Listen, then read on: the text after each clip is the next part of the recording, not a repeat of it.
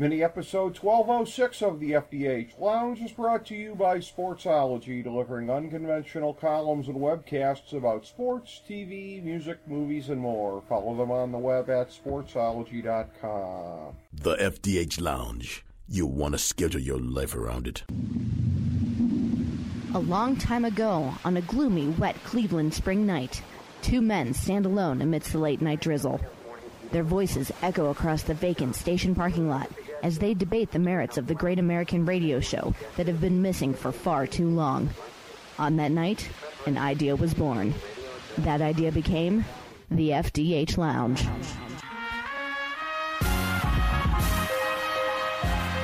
Welcome to the FDH Lounge. Hello and welcome to FDH Lounge mini episode 1206. I'm FDH Managing Partner Rick Morris here with our preview of Better Call Saul episode 5.6. Here's our top 5 notes of interest coming into the second half of the season. Number 5, is there any chance that Howard suspects Saul of having vandalized his vehicle? That was sure a tense phone conversation that they had, even if most of the tension was on Saul's end. Howard doesn't generally do subterfuge, but he has to suspect the timing of the elaborate damage at a time when he's back in touch with Saul, right? Number 4, what's going on with Lalo? We missed that guy. It's understandable that he and Nacho didn't fit in with the story this week, but hopefully they're back in the mix sooner rather than later, and you have to think they will be, with Mike and Gus re-cementing their relationship to come after the Salamancas.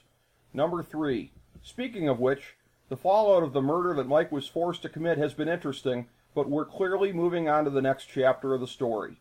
This marked the first time in either Better Call Saul or Breaking Bad when Mike was less than deferential to Gus, challenging him pretty directly on his ethics.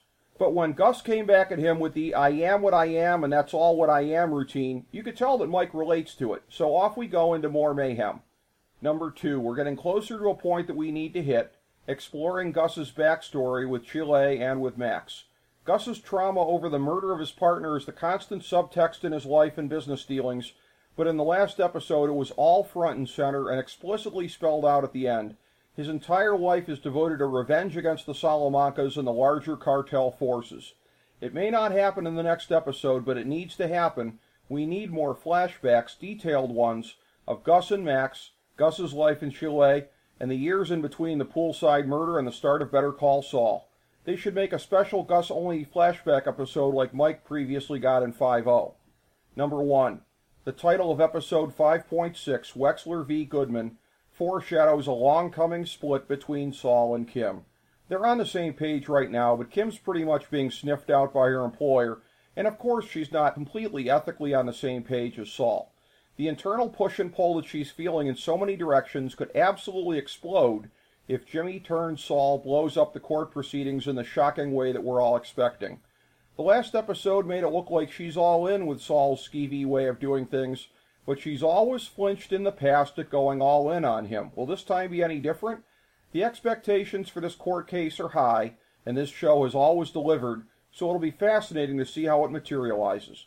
Thank you for joining us for this mini episode of the FDH Lounge.